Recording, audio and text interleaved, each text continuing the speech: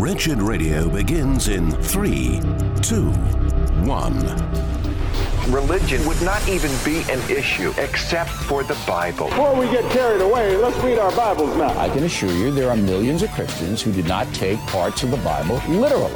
Forfeit all claims to your own authority. Stand without apology on the only authority that matters, which is the authority of God Himself entrusted to us in His Word. It's time for Wretched Radio with Todd Friel. The doctor is in. This is Wretched Radio. One Gregory Gifford, PhD from Masters University, also the host of Transform, the TV show and podcast, which I've been urging you to start downloading and listening to and benefiting from, happens to be with us in studio. Greg, you're looking bright-eyed and bushy-tailed. You know, it's been an easy day of fun, calm work with you, Todd. Welcome to Wretched. We were just over in the TV studio, did 4 TV episodes. You did an episode of Transformed, and you did a bunch of stand-ups. And we've got a dinner meeting. You're young, you whippersnapper. Lord, of course. Keep up, would you? I got to tell you, face-to-face, your Transform podcast, it is the bomb diggity. Absolutely. Thank you for your kind words. One of the finest podcasts out there. And I say that confidently, having never listened to any other podcast from anybody ever.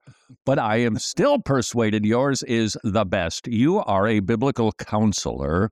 You teach it at the Masters University in, it's California. It used to be a part of America. California? Is that how you say it? It's the Republic of California. Exactly. That is right. Even your logo looks like it could be a little Soviet-y. You're teaching biblical counseling there. Right now you've got an undergrad, graduate, and a doctoral program in biblical counseling. There can't possibly be that much to learn. Go ahead and hit that ball right off that tee. So one edition is online as well. So we do in-person, online, and modular. You know what? Okay, I just did the commercial. That's not what I was asking for. I just did a drive. It went into the woods. It was a slice deluxe. It was sort of like Jordan Spieth on the third day of any tournament. You just shanked it is what you did. I'm talking about the depth of biblical counseling. Is there that much to be learned you could get a doctorate? At each level, you grow in your proficiency. So initially, you're just kind of figuring out where the mountains are, and then you're actually becoming an expert in the mountains as you progress. So is there that much to learn? Yes, if you're including not only the practice, but also the theory side. Yes, absolutely. All right. You are going to help us today. And when I say us, I'm talking about myself. I need some help. And so you are going to walk me through a biblical counseling session, and we're going to identify what it is that you're doing, right? Yep. So day one. Yep. Day one, we meet. No. No. Oh, no. Right. This is going to be a role play. Hi. Hey. No, you're supposed to be the biblical counselor. I'm kind of the sheepish counselee. Hi. Hey, how are you? Well, I'm here, aren't I? Yes, you are. Thank you for taking the time to meet with me. I know that's not always easy to do. Ah, so you're being sympathetic, are you? Empathetic. Which one is it? Were you kind of walking along, so you're relating to my distress a bit? Yeah, probably more empathetic, hopefully, but yes. Okay. Passionate. And the point of that would be what? Well, first of all, I want to honor the Lord in the way I treat you, but to gain a relationship with you in which you trust me. Yeah, that's kind of important, because if you just download a bunch of data, it doesn't relate. So you start out by building a relationship, and then is it a series of questions that all end with, and how does that make you feel? No, we'll also rotate and tell me about your father. That's good sort of stuff. No, but do see that question asking is an important part of us learning who you are. All right.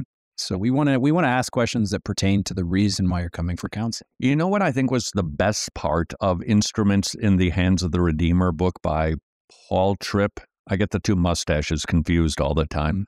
Was his section on question asking? Right. Do you recall that? The no section, the love, no, speak, do. I think it's the no section, K-N-O-W. There, because I'm like, what? What you talking about, Willis? Yeah, that you ask questions that actually bring it out. So I come in, I'm a little sad. What sort of questions would you use to start to open me up? And I'm asking this not just for a primer on biblical counseling, but with my kids, with my spouse who's maybe appearing a little bit blue. How can I be the bucket that goes down into the well of their heart and pulls things that are helpful up? You have to grow in your ability to ask questions, and not close-ended questions, but open-ended questions that are doing exactly what you just described, which is drawing out what is happening in the inner person.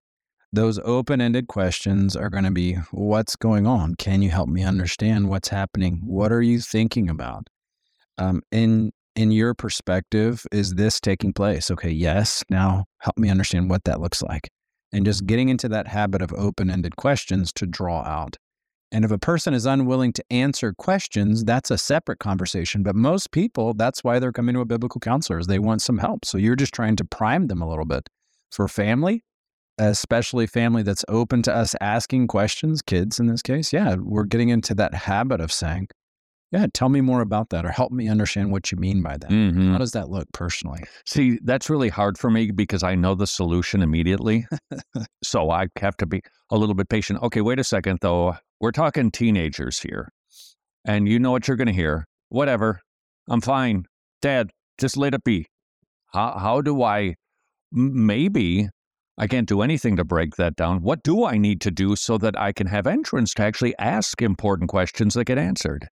It's funny because there are people that are just inherently difficult to communicate with. And sometimes, this is not true for all teenagers, but there are some teenagers that communication is not their number one game. So it seems like you almost have to have a willingness to communicate at all times. And as soon as they offer a crack, a little entry gate is the way Paul Tripp describes it, then you now have to move into that gate whenever it's open to you. And most of the time it's after 9:00 at night, it seems like. What is he? I know he says that, and I've heard that before. What kind of zodiac voodoo are you prescribing here? This willingness to listen at late hours of the night, that prescription? Yeah. What is it about the evening that opens up a kid? I wonder that as well. And I wonder why my mind is shutting down about the time. I know. My son's is starting. And I think, Lord, give me wisdom and grace to... Yeah, the kitchen conversations, that can happen. Food doesn't hurt. But if my child is just constantly blocking me, wouldn't that be a sign I probably have some other things that need to be worked on? Yeah, so you need to talk into the microphone. Are you new to this? You do a podcast. I'm dancing. All right. Yes. You would see this as, okay, I am not going to have an intimate, in-depth conversation with my teen if we have zero other communication in our life. So to your point, is there a breakdown in our relationship? Well, yes, there is a breakdown. If we can't talk about basic things, then what makes me think that I can go into the deep end of the pool in this conversation? So how can we cultivate on-ramps for general communication, mutually enjoyable times, sports, hobbies, things like that, so that we can actually move to the deep end when necessary, and then also move back and not stay in the deep end all the time and completely tax each other? Mm-hmm. Yeah, I'm thinking about homework, for instance. You got any homework? No, I'm all done. You're sure you're done? Yep. Okay. Wait a second. You could go deeper to know what the homework was, how they feel about the homework, just cultivating communication on a different level, because you're right. You can't just dive into the deep end of emotions. But that's true in every relationship when you think of it that way. What friend do you have that you only talk about very, very deep things with, and you have no other common interests? That's easy. Jimmy. Absolutely. I feel the same way, Jimmy. Thank you. All right. So I'm coming into your counseling session. Sorry, we just went down a rabbit hole for a moment, but I come into your counseling session. You're going to develop a relationship with me. You're going to ask questions. Most of the biblical counseling cases, do you use that word, cases? Sure. Okay. That word. Cases are sin issues versus just needing some wise counsel issues. Or one other category of, depends on how you want to split sin. Is it sin or suffering. So it's not always that this person is sinning. Sometimes a person's being sinned against in that way. Right. And then other times, like you've mentioned, it's just general counsel from God's word. There's not necessarily a repentance issue. It's that you have to get someone maybe a little bit more skilled than you in God's word to connect the dots for wisdom on what to do next. Yeah. So it's a kind of a combo platter. Because I think we have a tendency to think counseling, it must be some sort of mental or emotional issue. And it certainly can be, but it can just be untangling a ball of twine called life. Right. And needing an outside perspective. Right. And many times I'm even seeing generational differences. Our younger generations are the kind that go to counseling for seemingly less sin, problem-oriented stuff. They just kind of want help or want to reflect on things with God's word. And an older generation would actually wait till there's a crisis before you reach out. There's a different attitude about our emotions, isn't there? Dr. Greg Gifford, he is the host of Transformed, both the TV show and the podcast. I plead with you, start downloading that podcast. Dude, you got over like 5,000 subs on your podcast. It's growing. Yeah, praise the Lord. Yeah. Could little more enthusiasm. I mean, yeah, that's it. That's the Greg Gifford whoop-de-doo that I just heard there. We will be back with the sublime Greg Gifford next on Wretched Radio. Some good news. 2 encouragements from the Tomorrow Clubs. They have hundreds of weekly kids meeting clubs in Eastern Europe, but now they've expanded to Africa, and the kids are swarming the Tomorrow Clubs. They have never seen greater attendance than the hundreds of new clubs that they are opening up in Africa.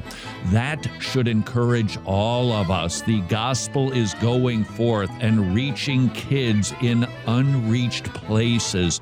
Encouragement number 2, would you like to become a Tomorrow Clubs ministry partner?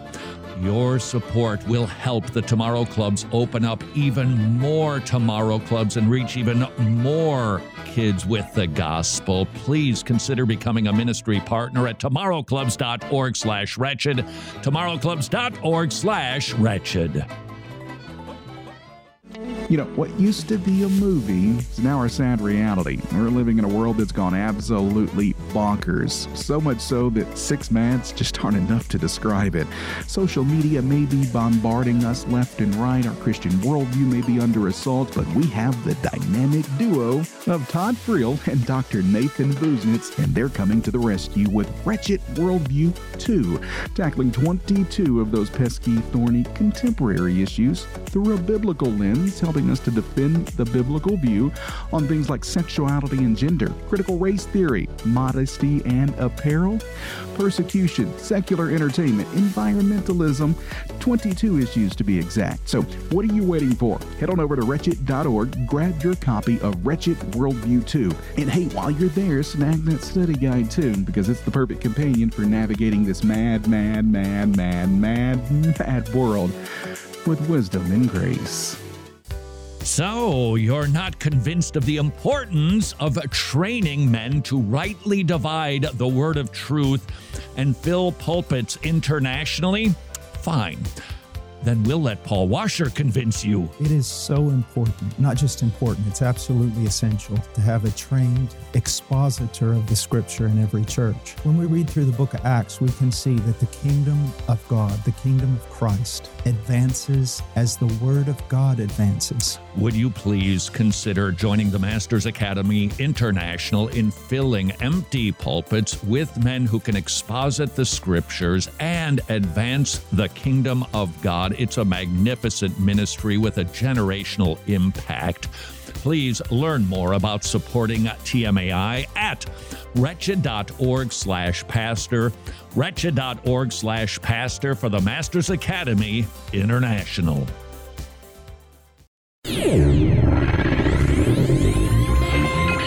Important dates in Christian history. 405 AD. After 23 years of work, translating from Hebrew and Greek manuscripts, Jerome completes the Latin Vulgate version of the Bible that becomes the standard for the next 1,000 years. This is Wretched Radio with Todd Friel. All the way from Savannah. Ask me how I know. This is Wretched Radio. Dr. Greg Gifford, host of Transform the TV show and the Amazing podcast. You're from Sarasota, Santa Monica. Where exactly are you from? The one and only Savannah, Georgia. Oh, that's what I've heard you say on your podcast. You know what? It's kind of become it's kind of like a non-drinking game here because we wouldn't do that. Of course. Will Greg mention his hometown is Savannah this week? Okay. Well, you know what? You must like any more personal you must like Savannah a lot, but you live in California. You know, we could use guys like you over on this coast. I'm just saying, not that I'm gnashing my teeth or anything. Dr. Gifford, I was pondering what should we discuss? Because there are so many biblical counseling issues that we can dive into. But Jimmy, I think, has provided us the perfect subject matter. Needy people. What was it that you said during the break, handsome? I just thanked you guys. Appreciated the credit that you gave me for the podcast. I worked really hard on it. All right. If there's a needy person in my life, what might be the cause of that? I don't know anyone personally that is needy. However, I would say that ultimately, neediness is driven by an over-dependency on people. And yes, as we break that down, as we've talked about on the show, on the podcast, neediness from people typically is stemming from fear of man. Okay. On behalf of Jimmy, because if he doesn't speak up for himself, Jimmy, yeah, because I know you're needy, I'm gonna jump in and defend you here. I depend on you a lot, Todd. Maybe it's a relational issue. Like Jimmy's been working really hard. I haven't recognized his sacrifice and his efforts and his faithfulness. Maybe I'm the problem. Is that a possibility? Yes, absolutely. But it's not in this case. Oh, in a hypothetical situation. Yes, of course. But right. You guys obviously know. It's Jimmy. That's the issue. Okay, so you said it's a fear of man problem? Think of neediness in a relationship as I need you to approve of me, affirm me, to make me okay. That's neediness. In the end, whatever you want to call it, text me back, call me back, invite me out, reciprocate gifts, but I need you to affirm me in order for me to be okay. Okay, that's a little bit hard to swallow. Now, let me just try this again, because, for instance, children, like even young kids, like a 6-year-old, an 8-year-old, who just wants mommy's attention because she's always on her cell phone. I mean, hypothetically. Right. It doesn't necessarily mean they're being sinfully needy, does it? Right. And we could say that we desire respect, or we desire appreciation, or we desire kind words from individuals. But in the end, what makes us okay is not that from individuals, it's that from the Lord. Okay. The affirmation of the Lord. So as that child progresses, and if mom never reciprocates, or she's absent-minded, or she's always working, or whatever it is, in the end, what would we counsel that young student to do to find their ultimate approval and affirmation in God through Christ? But that has to be cultivated, and that takes a lot of work, and that maybe takes a long time to do that. If I'm a needy person, what would be my prognosis? How long is this going to take before I stop needing the praises of men? Well, if you're looking for victory, and if you're measuring this by have you been healed of it, I think you are going to be disappointed, because it's most likely going to be that you're progressively set apart from it, but there is no deliverance of it. In fact, you may experience it in different ways for the rest of your life, but progressive change is what the Bible is all about. Mm-hmm. All right. Could you just, excuse me, just for 1 minute? I want to be amazing for a moment. Jimmy, the Transform podcast, dude, the blood, sweat, and tears you put into that brilliant work. You're incredible, dude. It's too late, Todd. All right, here's what I'm wondering. If being needy is desiring the praise of men. I'm wondering about conversely, another type of person who never says a flattering thing, never gives a compliment, an encouraging word. What's going on in that heart? That heart is equally functioning. First of all, it's not like that heart is failing to function. When a person is failing to consider others and say, you know what, a word of appreciation, or telling my spouse I love them right now, or telling my child good job, that heart is going to be something maybe concerned with their own comfort, or they're not taking the additional steps to care for other people. They're doing what's easy to them. And that heart may be perfectly at peace with not receiving any praise from anyone, but they're letting their own comforts begin to be what they're driven by. So it's uncomfortable to say, you know what, you did a really good job on that. You know what, thank you for that. So that heart has to start to say, well, in the end, I may actually have to do things that are uncomfortable for me, like telling people how much I appreciate them, or telling my spouse I love them, or doubling back with my kids and reminding them of the good job that they're doing. Something along that. Now, does that mean that every heart is motivated by comfort that is expressing itself in a lack of respect or kind words? No. But if you give in to what's natural to you, most likely it's your own comfort. What about fear of man? I'm thinking, I don't want to say something good about you, because that could mean that you're better than me and I think I'm better than you. Something like that. Or pride. I was about to say, or pride of not wanting to acknowledge that you are good and that you're doing something great, or that I'm thankful for you, because that might insinuate that you're better than me. Mm-hmm. And I don't think that. Yeah, I'm inferior, whatever it is. Right. Which is why you need to speak somebody's love language. Yeah, what's yours, Todd? I have no idea, Greg. I'll speak it. Not knowing what it is, let's keep you mum, if you don't mind. Somebody, actually, the other day, somebody asked about love languages and his needs, her needs. I know Bill Harley, so that aside, he's a really nice man. He's a psychologist or psychiatrist. The basic premise is figure out what your spouse really digs, do that, then she'll figure out what you really dig and she'll do that for you, and you will have mutual satisfaction. And my take on that is that's not Christian. Christianity is, what do you need? How can I fill that need? How can I help? Regardless of what I'm going to get back. Was my analysis of the love languages accurate? I would add just one addition, because you have to win. Go ahead. Yes. In the end, I do think it is inaccurate, because in the end, if I say I can only be spoken to in this way, otherwise I don't hear you, that is extremely problematic. And any long-term relationship is going to suffer when you say, you have to talk to me in this way, and that's the only way I can receive communication. David Powlison said, biblical love is multilingual. I learn how to speak to you. I learn how to speak to others. I learn how to receive love from you. I learn how to receive love from others.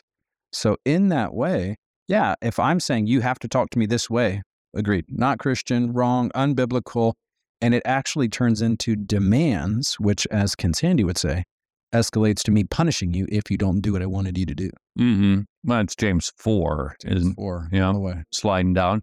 Mr. Peacemaker, right? Mm-hmm. What's the difference between a peacemaker and a peacekeeper?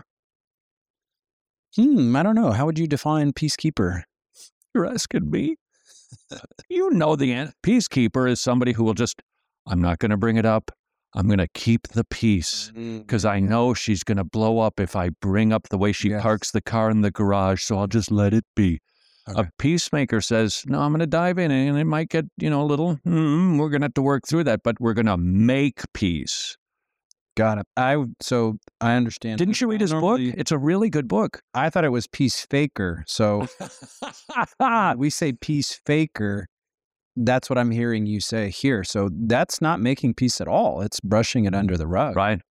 And oftentimes it's motivated by, I worship peace, not Jesus Christ, and I'll do anything to peace, instead of seeing this as, I need to please the Lord. And at times, temporarily, other people may not appreciate the fact that I spoke the truth in a gracious and loving way. and yet I still honored Christ. Right. So it's idolatry. Idolatry of peace. Wow. And then you don't even get peace in the end. You get more relational tumult. There's the irony.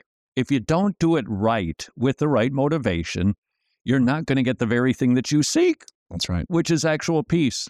That's irony right there. Perhaps you can smell it wafting through. Dr. Greg Gifford, he's not the smell wafting through, although it's been a pretty long day for you. It might be me, actually. Son. Yeah, it could be a little bit, both of us. Dr. Greg Gifford, he is the host of the Transform TV show. We are in the process of actually shooting season 3, if you haven't seen seasons 1 and 2, and considered availing yourself of the Sunday School Guide. It's an outstanding resource. And don't forget about that podcast where we cover subjects like help, I'm stuck, transformation of your words, listening to understand, keeping current, and so much more. We'll begin tackling all of those next with Dr. Gifford on Wretched Radio. And it's now time for a Wretched News Break here on Wretched Radio. I'm Jimmy Hicks, and we begin with a surprising shift in public opinion. Just don't know how accurate this poll is, but a new Gallup poll reveals a noticeable dip in American support for same-sex relationships. This, the month formerly known as June, but now known as Pride Month, the largest decline in approval among all issues was surveyed, and the plummet in support is mostly attributed to Republicans, but Democrats were not immune to the trend either. Despite the decline, the acceptance of same-sex relationships remains at an all-time high. Switching gears, it seems that the American Medical Association, or the AMA, has stirred up a little bit of controversy in the world of healthcare. This is nothing new, but their recent claim is that the body mass index, or your BMI, the tool that's used to measure obesity, it's inherently racist. Because apparently formulas are racist because, math is racist, and so this has to be racist. And the AMA is very serious. They suggested that BMI was originally conceived by white people, and it's marred by its ties to eugenics and lacks consideration for racial and gender differences. Before long, and I'm not kidding about this, before long, the very oxygen we breathe will somehow be racist. In more sobering news, a family in North Carolina has celebrated that their young son's decision to identify as a girl is somehow, that's right, the parents are happier since the 9-year-old has transitioned than they have ever been in their entire life. There's so much around this topic that it's not going anywhere for a very, very long time. Well, halfway around the globe, a reminder of the cost of religious freedom. 2 brothers in Uganda have been brutally beaten by their own family after converting from Islam to Christianity. The brothers, now safe thanks to the swift action of a local pastor, have been disowned by their family and they remain in hiding. And as we remind you frequently here at Wretched, please continue to pray for all of our persecuted brothers and sisters abroad. And that has been today's Wretched News Break. More Wretched Radio is straight ahead. I'm Jimmy Hicks. Books of the Bible. 1st and 2nd Kings relate the history of Israel from Solomon through the division of Israel into 2 kingdoms to the destruction of both kingdoms. Though Israel and Judah and their kings were often unfaithful, God continually calls his people to repentance through his prophets. This is Wretched Radio with Todd Friel. Passive-aggressive without the passive part. This is Wretched Radio. Jimmy throwing daggers at the good. He's company man. I thought we could have secrets around here, Todd. There are no secrets. This is Wretched Radio. Dr. Greg Gifford in studio, being reminded that his Transform podcast segments are to be 11 minutes, said the producer of the program repeatedly. Not 12:30.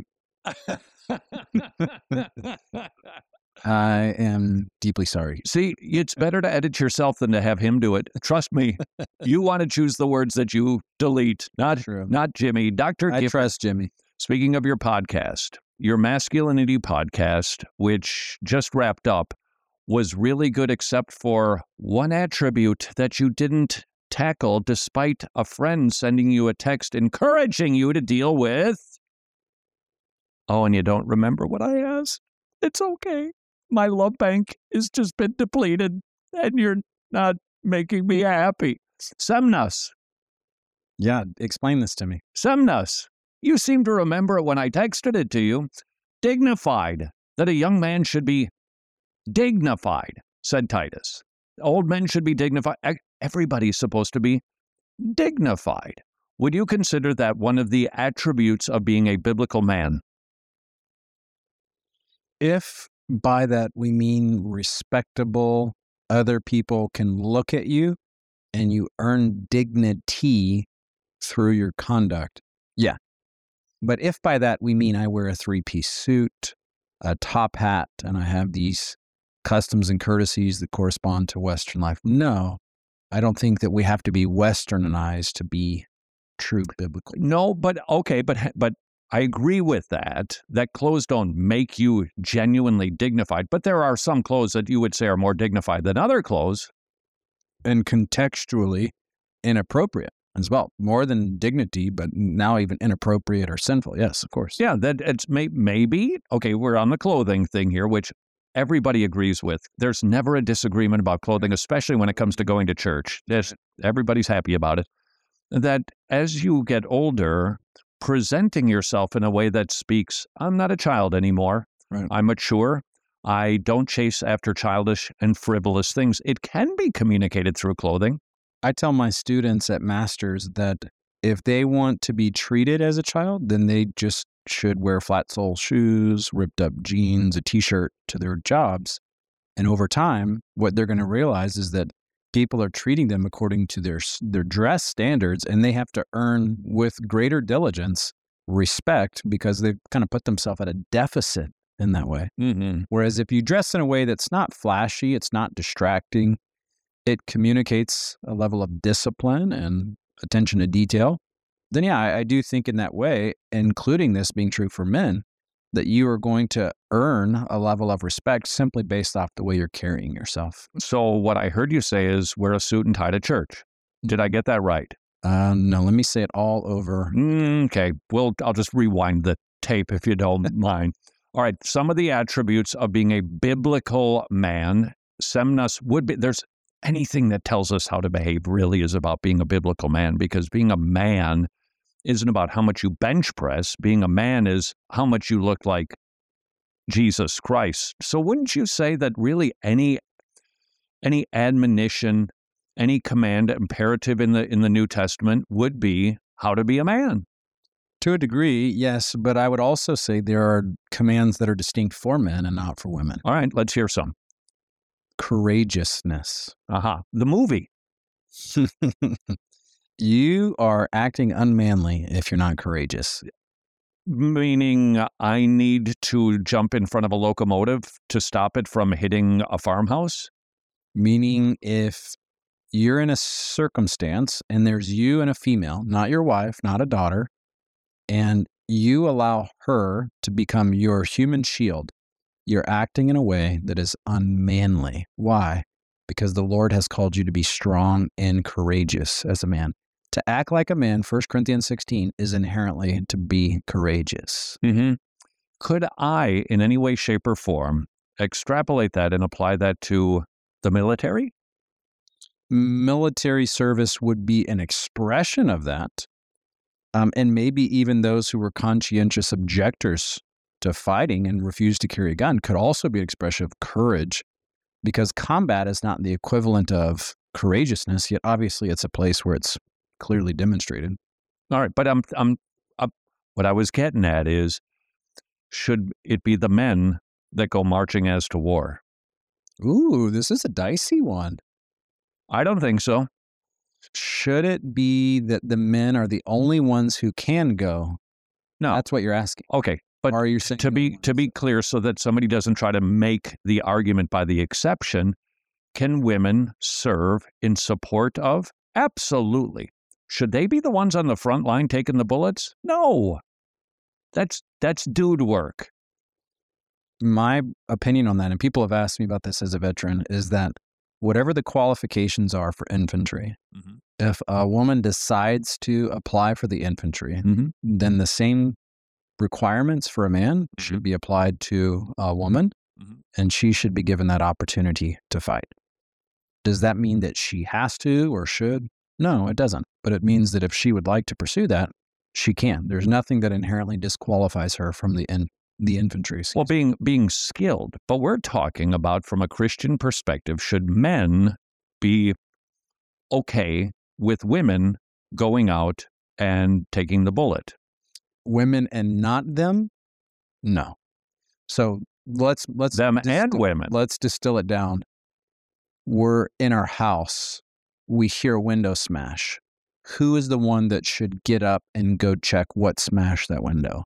The male is the one who should get up. Okay. And if you're like, okay, I'll wait here, honey, while you go look. If I said that to my wife, you go check it out and let me know. I am acting in a distinctively unmanly way. Right. All right. So that's the lesser. The greater would be a nation. Somebody smashes the window on the country. Who has to go? Should go. Sure. If you're using that as should, then yeah, I would say yes. There's a draft that takes place or a voluntary enlistment, and men go. Okay, because we were very close to having a disagreement, you and I. And you know what that means, don't you? We must be enemies. And I'd have to blog nasty things about you. Don't worry. Wait till the next Transform podcast means. Jimmy, take care of it. I'm going to help you. That does tend to be a bit of a prevalent challenge in the evangelical blogosphere world, that we can lovingly disagree on things. Oh, yeah. I thought we were talking about the women at work. Oh, no. Okay, biblical counselor man. When we see people online that get rather, well, let's just say snarky toward another Christian over what is a secondary or tertiary issue, what's going on? What's the issue that is causing somebody to be kind of divisive, if you will? Do you believe that social media is the best place to express disagreement, number one? I personally don't think it is. It's such a concise word count. There's no nuance. It's two statements, and often people don't want to hear nuance. So number two, what's going on? Maybe just a lack of awareness, lack of communication skills, maybe just a personal irritation towards that topic, and they're taking it out on you. I mean, honestly, like, you're probably more well-versed in receiving some of those criticisms than I am on what you believe to be the contribution of the heart there. Well, I think you're right about social media playing a big role in it, because most likely, for instance, you're going to podcast over there about the role of women in the military. I'm going to podcast over here, and we're kind of coming at it maybe slightly different and being clear on some words like should or would. And I don't know you. So what do I do next week? Ginsu knife you, because I don't know you. And I think that we're set up to, I think social media is a lot like cable news. It's just set up for the fight. Mm. And so I think social media does contribute a lot to that, because now, having said that, I do believe that there is a danger of compromising when you do get to know somebody. Agreed. You're overly eager to maintain the unity and unwilling to actually speak something that's truthful, and you can put your finger on the text in the Bible and say, this is why this matters. Mm-hmm. So relationship is important, but at the same time, you do have to be a little bit careful that the relationship doesn't supersede right and speaking truth and maintaining your position. And one of the things that I think is also important is, do you have a rubric for what you're willing to disagree about and what you're willing to overlook? Because if you just are going to disagree about every minor opinion that you have and someone else disagrees with, honestly, I think you're going to be in battle the whole time. Yeah, you're going to be A.W. Pink. Really? Was he Oh yeah, one of those? Yeah, and it's interesting because he's great to read. Yeah, but he had no friends and he didn't belong to a church because he couldn't find a church that was good enough, pure enough. And I don't want to be A.W. Pink in that regard. But on the other side, we have to know there are certain absolutes of our faith that are worth disagreeing. Absolutely. But you got to know the difference. Dr. Greg Gifford, the host of Transformed, the TV show, and the podcast, which I commend to you. We will continue talking like men next on Wretched Radio. Confession, normally numbers aren't my favorite subject, but these numbers make me happy. Medi-Share is affordable biblical health sharing with twice the satisfaction rate of Medi-Share members versus traditional health insurance plans.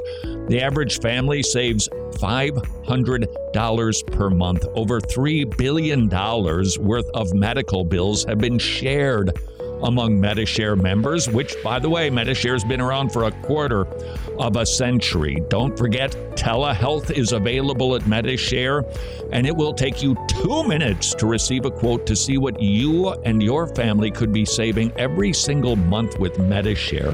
Affordable, biblical health sharing. Please spend a very worthwhile 2 minutes at 844-34-BIBLE, 844-34-BIBLE. Hey, thank you so much for listening to Wretched Radio today. We are so grateful that you've chosen to spend your time with us as we soak in the truth and grace of our Lord Jesus Christ. And that's why I'm inviting you to become an ongoing monthly Wretched Gospel Partner, because when you join us as a Gospel Partner, you play a crucial role in ensuring that the message of our Lord Jesus Christ reaches the hearts and transforms the lives of people all over the globe. Think about it. Your support means that we can keep bringing you the daily biblical buffet we produce here at Wretched. But it also means that you're actively participating in the Great Commission by standing firm together with us. And really, all you have to do is just take a quick look at the world to know that it's time we stand firm together and hold fast to the truths of the gospel. So, would you please prayerfully consider becoming a Wretched Gospel Partner? Just head over to wretched.org/donate if you have any questions at all about becoming a Gospel Partner. Wretched. Amazing grace. Amazing gospel. Sorry to ask you to do some arithmetic, but this is some math that will encourage you and make you very, very happy. This is one testimony of a mother who chose life because she saw her own baby, courtesy of an ultrasound from preborn. I was terrified. I really didn't know what to do. The first time I saw the ultrasound, I was just amazed. I was like, oh my gosh, is that my baby? And I heard her heartbeat, and I just fell in love. If I could care about my daughter this much, if I could love my daughter this much, how much does God love me? Now take that one testimony and multiply it by 54,253, because that is the number of babies that were saved last year because of ultrasounds at preborn centers. Would you please help us grow that number by providing as many ultrasounds as possible at preborn.org/wretched, preborn.org/wretched. Attributes of God. Do you think God explodes with anger when you sin? Remember the word impassibility. It means that God is without passion. His affections, such as wrath, anger, and love, are always foreknown, voluntary, and controlled, and they are always consistent with God's unchanging nature. And his wrath has been settled on the cross. This is Wretched Radio with Todd Friel. Hey, wait, the Masters University, the Masters Academy International, could it possibly be? This is Wretched Radio. Dr. Greg Gifford of the Masters University. Any relation to the Masters Academy International? Absolutely. Closely connected. Closely connected because the Masters Academy International, down the street from Masters U, you guys are in, Newhall? Is that what it's called? Yeah. Give me the bigger city that it's in. Santa Clarita. That's what I thought I was going to say, Santa Clarita. All right, well, the Masters Academy International, they're actually housed at Grace Community Church with the Masters SEM. You maybe don't, well, that's where they're located. Trust me. I've been there. I trust you. Didn't you get invited? I'm sorry to hear that. You know what? It's probably in the mail. Yeah, probably. They give you really nice pens. Really nice pens. I think it's that ballpoint thing that MacArthur and Lawson have going on about writing out their sermons. All right. It's kind of a little cultish, but that's what it is.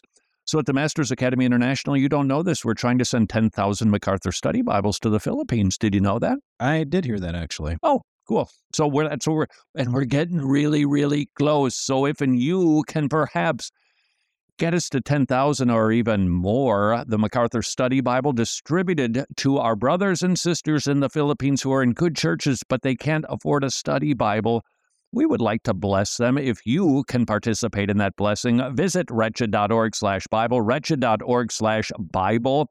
Talking about, and this, it just seems, can you think of 3 more qualified individuals to talk about masculinity than Greg Gifford? You know, this is a really bad idea. This is a really bad put me in it. idea. All right, you did a wonderful series on your podcast about biblical masculinity. Being courageous is one. Here's another one that stuck out to me. Hard work. That's a godly attribute of a man. And not only is it a godly attribute of a man, I'm going to say, okay, think of manhood 13 and up. So we're not just talking about once you turn 18, you learn hard work. That you're acting in a way that is unmanly when you are being lazy, because laziness means that you're now depending on others to provide for you. And you should be able to eat your own bread, to use the biblical term, eating your own bread, working hard so that you can provide not only for yourself, it's pretty basic for a male. You should be able to provide for yourself. But the Lord uses men to not only provide for themselves, but to also provide for others. So that man should feel that they're at step 1, ground level 0, when they're able to provide for themselves. But their call is to not only provide for themselves, but to provide for others that are around them. Now, you said something on your podcast that caught my ear, because I suspect some people went, hey, pal, that number is arbitrary. You said something like, you're 20, you're 22 years old, and you're relying on mom to deal with, like paying the bills or doing adulting. You say you ain't acting like a man. You're going to stick by that? Yes, I will. I will hold fast to that one. I actually think that by the age of 22, if you haven't learned how to work hard, you're cruising for a bruising, mister, because you're not going to snap into it at 23 and 24. And if you're not careful, you're going to develop a character trait of being lazy that's going to be, apart from God's Spirit changing you, you will be a lazy man. So yeah, I'm very comfortable saying that. Help me out with this, because it's something that I've been working on. I'm going to be speaking to a group of young people, and I'm trying to articulate that a young man hears these biblical truths, and it's like, yeah, got it.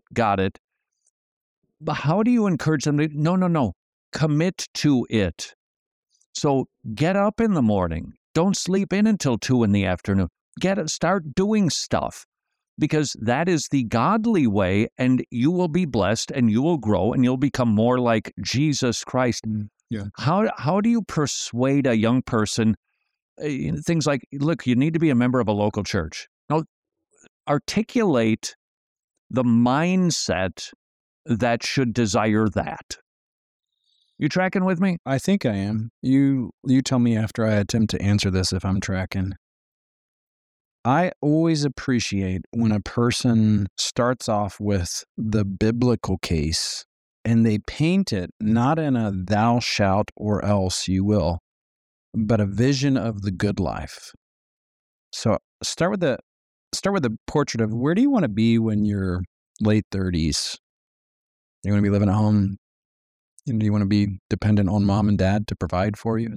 Is that what really excites you? I mean, fundamentally, no. Most men are thinking in high school years, early college, like, I want to be standing on my own 2 feet. I want to be a provider for my household to whatever degree that looks like. I want to be independent for sure. Own a home, be able to provide for cars to my home. Okay, well, if that's what you want, then I can say that's what God wants for you. Not in a materialistic way, but God wants you to be a hard worker and a provider in that way. So instead of me saying, y'all are a lazy generation, this generation they're just lazy. They don't know how to work hard. I honestly think the young men are gone. Like, you've just lost all of them. But if you say, you know what, the thing that you want is actually what God wants in this. And doing it the way that he has prescribed by honoring him through his word is the means to getting that level of independence, which comes from working hard, bearing the yoke in your youth. That's exactly the direction that I'm thinking. Also, the willingness to commit to it for the long term, because I think most of us would prefer a quick fix. So, okay, I'll work hard on Monday. I didn't get a raise in the corner office on Tuesday. No, just commit to it because it's the right thing to do. It's the godly way to live. And ultimately, you'll see the fruit sometime. But I got to have it immediate or I quit. Yes, this generation almost has to be coached. And I find this generation to be receptive. And I'm talking about high school, college. That's typically where I'm teaching. This generation has to hear that your first job is not the place that you most likely dreamed of. You're going to work in your first job and do things that you didn't anticipate. And the reason you went to college or trade school or learned to craft is so that you could continue to move to that more enjoyable position and more enjoyable. So your first position is not going to be the one you dreamed of. Reverse engineer. When you turn 30, at the age of 30, you can potentially have your dream job or starting your dream field, but there's 10 or 12 years of grinding. It's just gonna take some time. But you'll grow weary and you're gonna throw in the towel if your motive is, I'm just gonna be able to have the stuff that I really dig. Well, no, that's not gonna help you to create endurance. It's got to be, I'm committed to doing things God's way. I tend to think of Psalm 1. Blessed is the man, and you follow the statutes, you think on God's word, and look at all the fruit not so the ungodly. And I find, especially for Christian young men and women, well, yes, I do have my foot in the precepts of God, but I still go to the university. And you think that you've got a foot in both worlds when the reality is, no, you actually have 2 feet in the unbiblical world. You've got to have both feet planted, committed. I am going to do things God's way, trusting he knows better than I do. Yes. Committing your way to the Lord. Oh, look at that, a Bible verse. Look at you. I think you're a biblical counselor or something. All right, admit it. All right. Another word that describes a biblical man I thought was rather interesting. Chivalry, honoring women was a term that you used to say, that's what a biblical man is. Yes. Are we talking about pulling out the chair, opening the car door? Yes, maybe, depending on how they relate to you.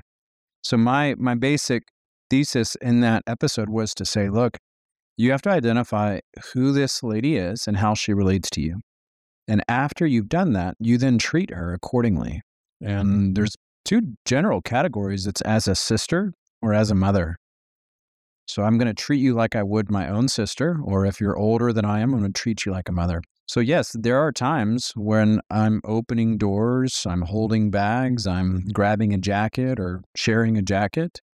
And then there are times whenever I'm holding back on doing those things because I don't want to miscommunicate, hey, I'm not going to give my jacket to a total stranger lady, and I don't want to give off the wrong impression. But in the end, my goal is to act honorably to all women. And as a man, I see that it is a special duty that I have. God has given me the strength he has given to us as men to protect women and to honor them, not to exploit them and or use them. So you're going to a door and you see a woman coming behind you. You open it and she says to you, do you think I need the help of a man? Are you going to insist she go through it, or will you walk through it and say, my bad?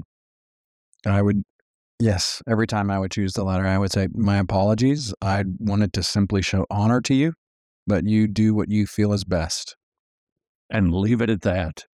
But most women, your contention is most women, if it isn't done with the, well, let me take care of that for you, Toots. That's right. They're going to probably appreciate it. I have yet, and I know my experience is not authoritative, but I've yet to experience a circumstance where me or my boys open a door for a lady and she say, how dare you? Right.